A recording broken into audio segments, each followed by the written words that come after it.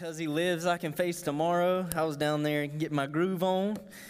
And that steel guitar, how about it? I said it at the last service, but I can't get enough of that. So my name is Ethan Broom. I serve here at Alice Drive as the middle school minister. I know I'm short and I kind of blend in with them, but that's what I do here. And it's been my honor to serve here alongside the other staff members at Alice Drive. Our mission, our vision, our values that we have here, I'm in line with them. I love our mission that we exist to help as many people as possible. It's been an honor to work here. And it's been an honor to be able to come up here and speak to you guys today and be able to share with you what God has placed on my heart. So if you will, we'll pray and then we'll dive right in. Dear Heavenly Father, come before you. Again, I don't want this to be a transitional prayer, but I want every heart in this room to take something home with them today and take that next step. Or if they haven't taken a step at all, to take their first step towards you. God, there is joy, and because you live, life is worth living. Because you live, we can face tomorrow. And there's beauty in the joy of the resurrection. So Lord, touch our hearts, touch our lives, and let the words of my mouth be acceptable in your eyes. In your name I pray. Amen. So, I believe that your beliefs matter more today than you think. In fact, your beliefs matter a lot. It causes you to live a certain way. Your beliefs cause you to react and to live a certain way. Like my belief that North Greenville University is the best university in the United States calls me to wear my shirt, North Greenville University shirt, as I preach to you guys today. So that is a small example of why belief matters, but I want to go a little bit deeper and try to prove this point to you. I was having a conversation with the executive pastor here, Todd Fleming, and we got to talking about brand loyalty and truck loyalty. And my generation, Gen Z, we're not really loyal to anything. I know I'm that old, don't be shocked. But we're not really loyal to anything, any type of brand, as much as the older generations are. But I was talking to Pastor Todd about brand loyalty and trucks. So is anybody in here a Ford guy? Ford, trust Ford, drive a Ford? Doesn't necessarily have to be a truck. Okay, there's quite a few hands. All right, Ram, Dodge Ram. Okay, yeah, those are the people who are actually following Jesus, taking their next step right there. But all the other ones, God's Motor Company, GMC, I had some guy argue with me. I don't really consider anything else to be a truck. So we're just going to stick to those two brands. And if I just offended you, then good, because you helped me prove the point that I want to make. Your beliefs matter. So I was talking to Pastor Todd, and he goes, I was raised a certain way. I now drive a Ford. And I was like, yeah, I was raised a certain way. I now drive a Ram. I call it the GOAT, which is the greatest of all time in middle school terms. And so my truck is called the GOAT, and I love that thing, and I think Dodge Ram is the best. Well, Pastor Todd he didn't mean to rub it in my face. He didn't mean anything by it. But he said his friend owns a used car lot, and he buys Rams at a cheaper price and sells them at a cheaper price because nobody wants them. And Fords always sell at the top dollar. And I'm like, dude, hands on my hips, I'm about to get crazy up in here. I'm mad, like you just offended me. But I didn't say anything like that. I was like, yeah, okay, whatever you say. But the truth is I would be lying if I said that it didn't make me mad. If brand loyalty or my belief in my truck being the best didn't offend me a little bit if you didn't believe the way I believe.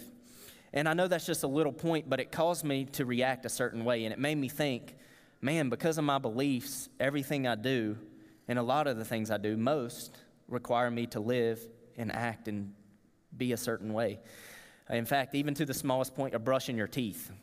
I tell my middle school boys, I say twice a day, morning, night, before you go to bed, and I don't think they even believe in a toothbrush because I have to take a couple steps back. But the truth is when you first get out of bed, it causes you to wear a certain color, your belief that a certain color at a certain time of year, to brush your teeth, right? So all your beliefs, even from the moment you get out of bed, affect your life, and so they matter.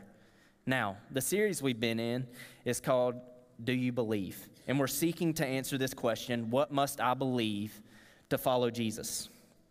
And so the first sermon ever preached about Jesus was Peter's friend and disciple, Jesus' friend and disciple Peter, got my tongue tangled up there, he laid out 5 essential beliefs about what you must believe in order to fully embrace Jesus and follow him.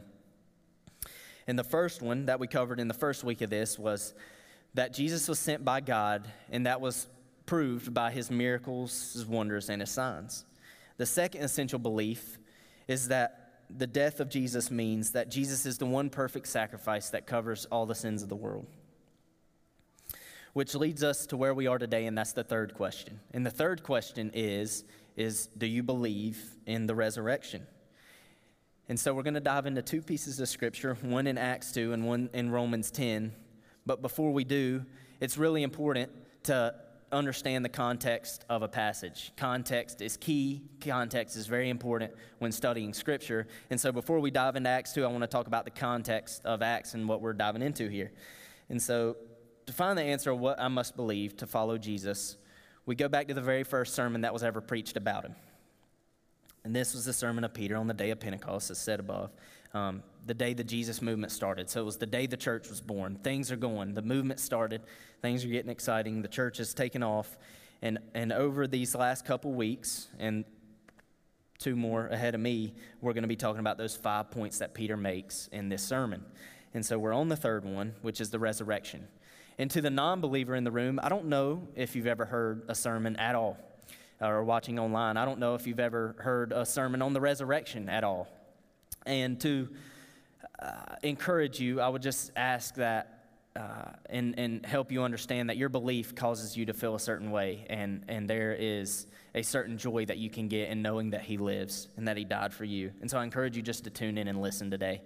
To the believer in the room that just accepted Jesus as Lord, your fire's bright, you're burning, you're following Jesus, you're taking your next step left and right.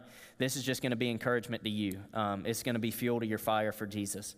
And if you're a seasoned believer, or you've been a believer for quite some time, 10, 5, 12, 20 years, however long you've believed in Jesus, I think this is what it did for me. I think that it just encouraged me in a simple reminder that I serve a risen Savior, and I'm on the winning side.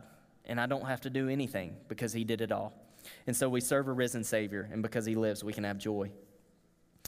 And it's encouraging to know that the gospel and the gospel alone is enough. And I think that is why the resurrection is so essential, and that Peter preaches it ASAP, as soon as possible, for middle school kids. All right, Acts 2:24, let's dive right in. It said, "But God raised him from the dead, freeing him from the agony of death, because it was impossible for death to keep its hold on him."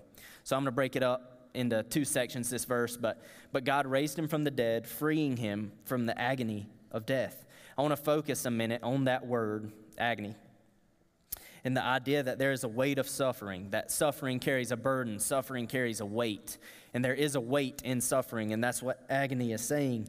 And so have you ever considered, it causes us to consider the question,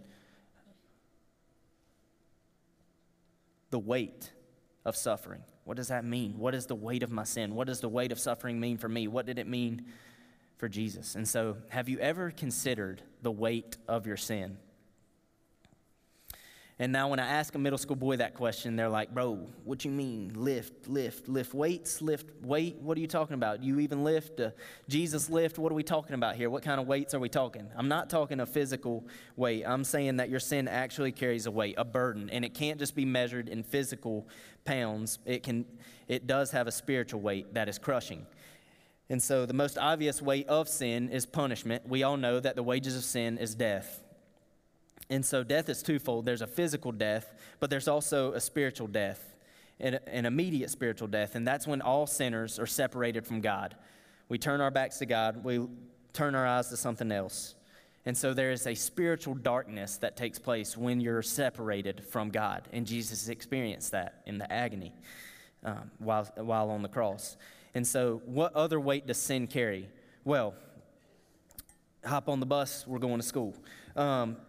Your sin actually there's consequences for your sin.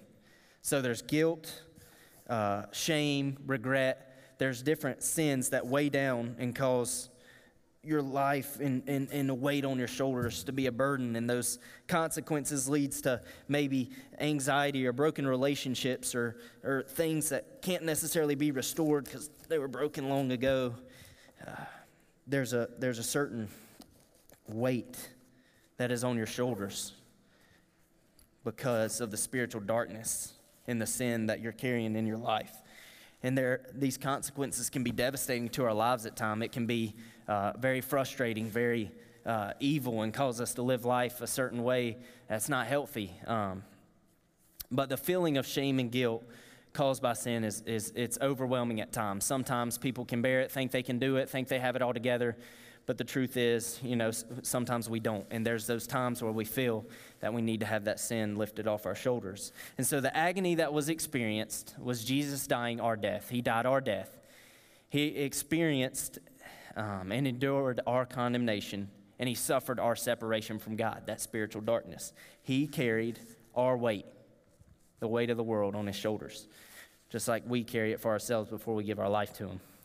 But going into the second part of Acts 2:24, it says, because it was impossible for death to keep its hold on him.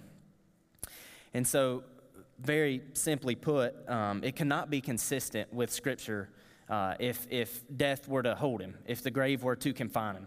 It wouldn't add up with everything that he said about himself. He said, I am the Prince of Life. He said that he has life in and of himself, and he had the power to lay down his life and to take it. He came also that through death he might destroy the power of death, and that is the devil. And so that was his mission and purpose, was to gain victory and glorify God in defeating the grave, sin, and death. And so the second question that arises when I read that is, it says it was impossible for death to keep its hold on him. Well, why is it not possible for death to hold Jesus? And that's interesting to me, because just why in general was it not possible for the death to hold Jesus? And it's a really simple answer, short and sweet, but it's because there is a purity of the perfect life that Jesus lived. He lived a life and he didn't sin, not even once. He lived a life and he was perfect. He healed, he forgave, he restored. And to be as pure as he was, as perfect as he was, the grave literally couldn't hold him. He was so good. So let's go into Acts 2, verse 32. It says, God has raised this Jesus to life, and we are all witnesses of it. And so right here is where I'm going to lose most of my middle scores and where I lose them typically, but I got to throw out some facts about there is proof in the resurrection. There's 6 points that I'm going to make here, and that proves that the resurrection is real, that it's a real thing. It happened. It happened. And so if anybody's like, all right, prove it to me. Here's 6 points that immediately you can say and prove to them that the resurrection was real.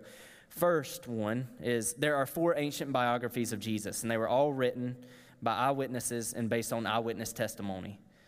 So there's the Gospels, they're written, they line up, they're all talking about Jesus and the life he lived, but most significantly and the most important about those Gospels and what we're mentioning right now is that at the end of them, Jesus died, and 3 days later, he rose from the dead. They all line up. They all go hand in hand. They make sense. They don't combat each other and cause disagreements and arguments. They all go hand in hand. They're historical stories about the life of Jesus. And that matters. That's significant that we still have that in writing even today. Number 2, many of the principal eyewitnesses to the resurrection of Jesus died because of their claim that Jesus was resurrected. Me personally, in my life, I don't know a single person that has died based off a set of beliefs or became a martyr for something that they believed so heavily in. Personally, I don't, but in stories and books I've read, I've understood, I've listened to people who have based off a set of facts or beliefs. And so I think this is significant because there were men and women who died to prove that Jesus had resurrected. They're saying he did, I did. And there's no telling me that he didn't. I'm not taking back my word. This is the truth, and I want it to be known. And they died for that reason. Reason number 2. Reason 3, the eyewitness story told by John is very important. So I'm not just the Gospel of John, even though it's my favorite book in Scripture, but John is writing an historical story, the Gospel of John, the book of John, and then he writes a symbol and metaphor, which is Revelation. And so you'll hear a lot of people say, oh, yeah, symbols, metaphor, the Bible's not real. What it says is just a symbol. It's just a metaphor. It's faked, made-up stories, the whale, et cetera, et cetera, et cetera. But the truth is that when you actually study Scripture, when you look into it, it's kind of cool how it works out. There's historical stories, and then there's also poems, there's psalms, there's different things in different writings. And John has 2 different ones that explain 2 different sides, and it's really neat. And it proves the point that Jesus is resurrected, and it further proves that. Reason number 4, the historical evidence shows that the grave was empty, the clothes were neatly left behind, the stone enclosing the tomb was rolled away, The body of Jesus was never found, and nobody claimed to have stolen the body. The grave was guarded by Roman soldiers, but the presence of the grave clothes were really important here, because the cloth that was inside the grave and left there after Jesus resurrected was very significant and very important. Not only when they stole bodies or things like that, they would take those clothes and that scents and stuff and use it to their own pleasure, and or they would sell it for a profit because it was really valuable in that time. But the fact is it was left in the tomb. And so anybody, if they would have stolen the body, would have taken the clothes, because it was just so, that stuff was so valuable, and you could make a profit off that. But they left it there. It's left there in the tomb, and Jesus has risen. Reason number 5. This one's my favorite. There were 11 recorded times, besides Paul, that Jesus appeared to people, proving that he was resurrected. So not only were the appearances to men and women, to children, but they were to individuals, couples, groups, and at least one crowd at one time. These appearances were inside and outside. They were in different locations at different times of the day. And my favorite part about it is that he was physically touched, he was audibly heard, visually seen, and he even ate in the presence of witnesses. And so all the senses that you had to have to know something, believe something, he proved to the disciples there. But not only did he prove it to them, but what is neat is these disciples hung out with him before he endured that suffering on the cross. And so they knew of him. They were friends with him. They went fishing with him. They were buddies. They probably drove their Dodge Rams together. They were buddies. Everything, they hung out together. And so when Jesus comes back, when he had risen, they realize, hey, this is our guy. Like, I know this man. It's not just some man that people are saying Jesus is risen. This is Jesus. He ate with us.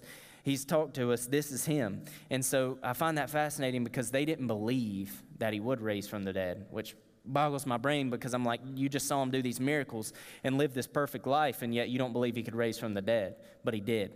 And he proves it to him. I find that really cool. That's reason number 5. And then the last one, reason number 6, is in the very place where Jesus died and was buried, there was an explosion of the Christian movement. So the church is starting right in that area, and because the proof and the truth of Jesus' resurrection is getting known, and the church is it's growing, it's advancing. And I find that interesting, because that growth happened in the face of hostility, opposition, and persecution from civil and religious leaders. And where we have proof of that is in Matthew 28, where the guards come to them, the leaders, and they say, "Tell people his disciples came by night and stole him away while we were asleep. And if this comes to the governor's ears, we will satisfy him and keep him out of trouble."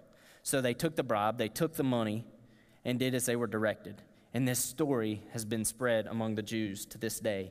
So they take the bribe, they take the money, the guards, and go tell everybody that somebody stole the body.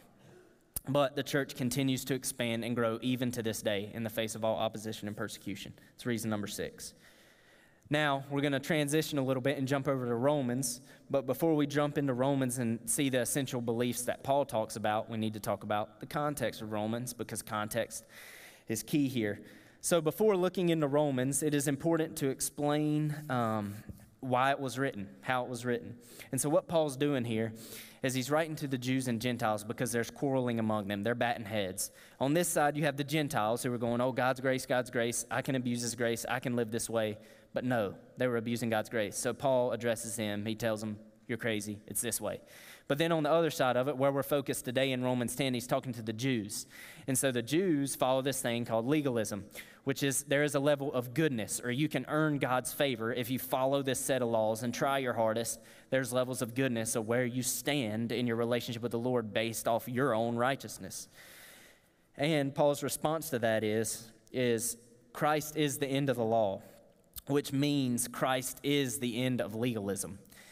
He's basically telling the Jews in this passage in 9 through 11, he's saying, listen, Jesus did this, that way we don't have to try to follow the law and try so hard. Jesus did this, and he's proven to them the right thing. And so he's given them the essential beliefs in order to follow Christ. And he's saying, because of Christ, man is no longer in a relationship with God when it's like creditor and debtor. Man no longer has to earn God's justice and satisfy God, but he only needs to accept his love. And man is no longer to win God's favor. All you have to do is accept it freely, the mercy and the love that is freely offered. And so Romans 10, verse 9, let's do it now that we know the context. It says, if you declare with your mouth Jesus is Lord and believe in your heart that God raised him from the dead, then you will be saved. So a man must say that Jesus is Lord. What this meant in biblical times is that Jesus had superior ranking. A couple weeks ago, we baptized Caesar Belcher, and Pastor Clay mentioned in biblical times, they would say Caesar is Lord. And so saying Caesar is Lord is basically saying he has leadership. He's superior and he has authority over my life, lordship over my life. And so in the same way, you're saying Jesus is Lord, and you're given that testimony that Jesus now has the authority over your life, rulership over you, and wherever he leads, you will follow. And you will be obedient and worship him. And that's exactly what we do here at Alice Drive. When we ask during baptisms, we say, what is your Christian confession? And people say, Jesus is Lord. And the young adults go crazy, stand up clapping, and everybody's smiling and happy because Jesus is Lord, and your life now takes a different path. You walk a different way. And so you are confessing to the church that Jesus has authority and rulership over your life. You worship him wherever he leads you. You must also believe that God raised Jesus from the dead. And so that's important because in the second part of this verse, it's the resurrection. It's saying that the resurrection is actually an essential part of the Christian belief. To believe that not only Jesus lived, but that he does live. Not only that you have to know about Christ, but you know him yourself. He is living and he is a real presence. And you must believe that not only was he a martyr and died for the cause to defeat the sin in the grave, but he is a victor as well. Verse 10, it says, for it is with your heart that you believe and are justified, and it is with your mouth that you profess your faith and are saved. Paul is saying here that a man should not only believe in his heart, but confess with his lips. Christianity is a belief plus a confession. I tell my middle schoolers all the time, I carry this saying that I got from North Greenville because they're the best. It says, we say it's a prayer that leads into a path of life. So I tell my middle schoolers all the time, let's pray this prayer, but it's a prayer that leads into a path of life. When you give your life over to Christ, when he has authority and rulership over your life, it causes you to live a different way and causes you to walk on a different path of life than you were before. So it's a prayer that leads into a path of life. I'm going to steal a little bit from our summer camp speaker. When we took our students a couple weeks ago, the pastor mentioned this idea, and I really enjoyed it. I thought it was very interesting, but he said, here's Sam and here's Sarah. Sam and Sarah lived their life 90% the exact same way. 90% of their life looks identical. They were in the decision, Sam and Sarah, to choose a college. And they both didn't pray. They didn't ask the Lord for guidance. They just chose a college based off their wants and needs and didn't ask God to be a part of it. Their life, 90%, everything that they did looked the same. But the 10% is Sam called himself a Christian and Sarah calls herself an atheist. The truth is that Sam is not really a Christian if he lives his life the exact same way as Sarah. He believes in his own belief, not in Jesus as Lord. Sam is Lord over his own life, and Jesus is not Lord of Sam's life. If he were, he would be following that path of life, and his life would look a lot different. The pastor said it in a simpler version that I'm going to steal as well. He said, if you look like a duck, sound like a duck, and act like a duck, but you call yourself a mongoose, then what are you? You're a duck. Just because you call yourself a mongoose doesn't mean you are. And so many followers of Jesus understand this. And I think here at Alice Drive, it's so important because our mission is we exist to help as many people as possible take that next step towards Jesus Christ. And when you say that prayer, it leads into that path of life. You're always taking a next step. Always taking a next step. Always, always, always.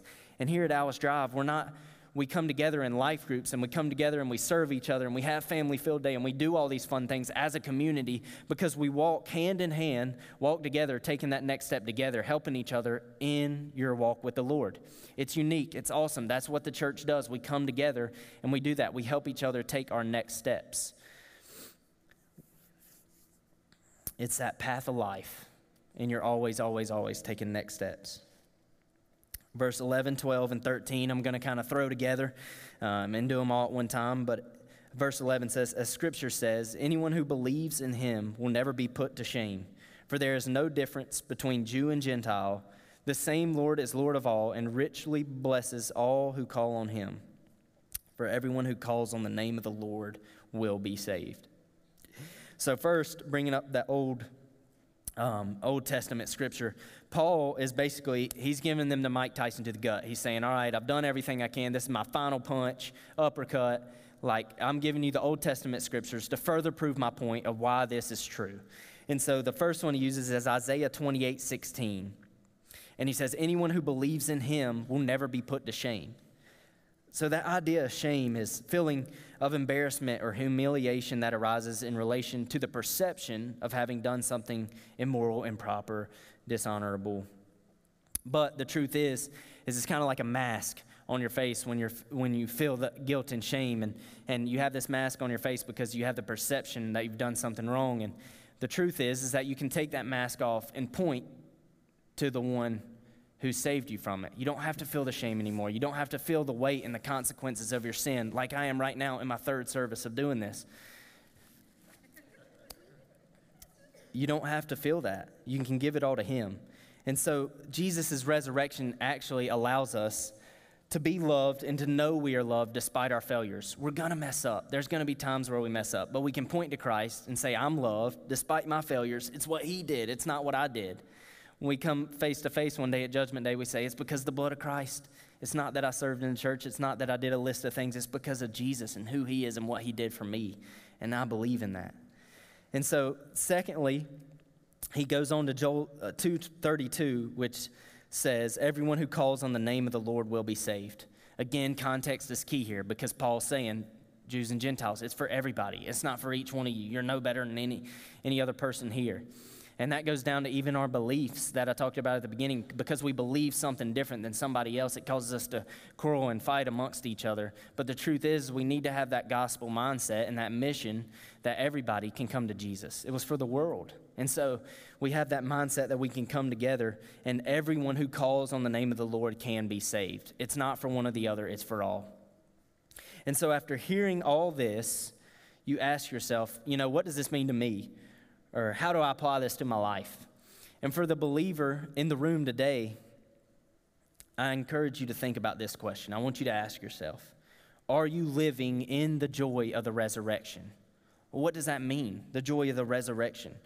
Our belief in the resurrection causes us to live a certain way and to live with joy because we believe that. When Jesus died on the cross for our sins, he didn't just forgive our sins. He actually bore the weight of all of our sin while he was on the cross. Isaiah 53:6 says that God laid the iniquity of us all on Jesus, every single one of us. The book bag that you have filled with your weight, the book bag of your neighbor, the book bag of the person down the street, all the weight and the sin in the world, from past to present to future, was bore on Jesus. Every bit of it was put on him. He bore not only the wrongs committed, but also the consequences of those wrongs. Like we talked about, all the guilt and shame and regret and the problems that arise from sin and the broken relationships that cause it. The most crushing was the separation of his Father that our sin brought him. And so God, he experienced that spiritual darkness, what it was like to not live a life with God. And in the same way, that's what it's like with us. He took the sin of the world. He bore the weight on his shoulders, and that's the beauty of it. We no longer have to live in the spiritual darkness that we live in, feeling the regret, shame, and guilt that our sin causes us and we have to bear on our back. It's taken care of. We no longer have to deal with that. Jesus bore the weight. He bore our sin. He's taken care of it. The resurrection is proof of our salvation. He defeated the sin in the grave. He defeated all the sin that eats us alive at times. And before we came to Christ, we felt that. But also to the believer in the room today, there's times where, why do you want to pick up the bag? Why do you feel shame and guilt due to your sin and what you've done in your life? Why do you even think about picking back up the bag?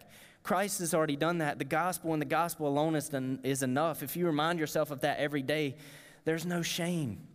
Jesus has done it. He's taken care of it. Lay it down. Give it all to him. Lay it at his feet. It's proof of our salvation. And are you living in that joy? Are you living in the joy? To the non-Christian in the room, why would you want to carry that? Why would you want that crushing weight on your shoulders? You go day in and day out and you feel guilt, shame, regret for what you've done, but why? Why? You can give it to somebody who lived a perfect life and that was there to defeat sin. But I want to encourage you before you leave, you're on the right side of history. Not because of anything you've ever done or not because of anything you'll ever do, but you're on the right side of history because of his resurrection. I want to paint a picture for us so you can understand more of what I'm saying. It's kind of like the final months of World War II. On June 6, 1944, it was called D-Day. The Allied troops stormed the northern coast of France to liberate Europe from Nazi tyranny. Once those soldiers had heroically and ferociously taken that beachhead, they started going inland, one blood-soaked mile after another. The fight dragged on until May 8th, 1945, which is V-Day, nearly a year later when the German soldiers finally surrendered. The fight dragged on for 11 months until the Germans finally surrendered. But the war had been won 11 months before when the Germans couldn't stop the Allied landings on D-Day. The fight drags on, but the war had already been won before. In the same way, Christians, that's our testimony. It's the idea of this truth that we're not fighting for victory. We don't have to do anything. We can't fight for victory. It's already been done. He's already done it. We're not fighting for victory. We're fighting in victory. We've given it all to him. There's a daily fight between our sin and our life and our flesh, and we're fighting that daily, but the war's already been won. Jesus won the decisive battle for this whole world by his death and resurrection 2,000 years ago. His death looked like defeat, but on the third day, he came roaring up like a lion with new life forever. Because of him, we are on the winning side. He will never leave us or forsake us. He won, and that's the sweet reminder of living in that joy of the resurrection. Because of Jesus, we now have eternal life. We can now be friends with God, and we are invited into his presence. Are you living in that joy? Are you living in the joy of the resurrection? Let's pray. Dear Heavenly Father, we come before you, and we just ask that you give us the strength to hear the message today and to lay it all down at your feet. A crown of thorns turned into a crown of glory, and we bow at your feet and give you everything. It's for everyone. The ground is level at the cross. It's for all of us. All we have to do is take it and give it all to you and trust in you and believe in you because you won the decisive battle thousands of years ago. We give it all to you. If there's anybody on that line, Lord, I pray that they give it all to you and understand that there is joy in the belief of the resurrection. Amen.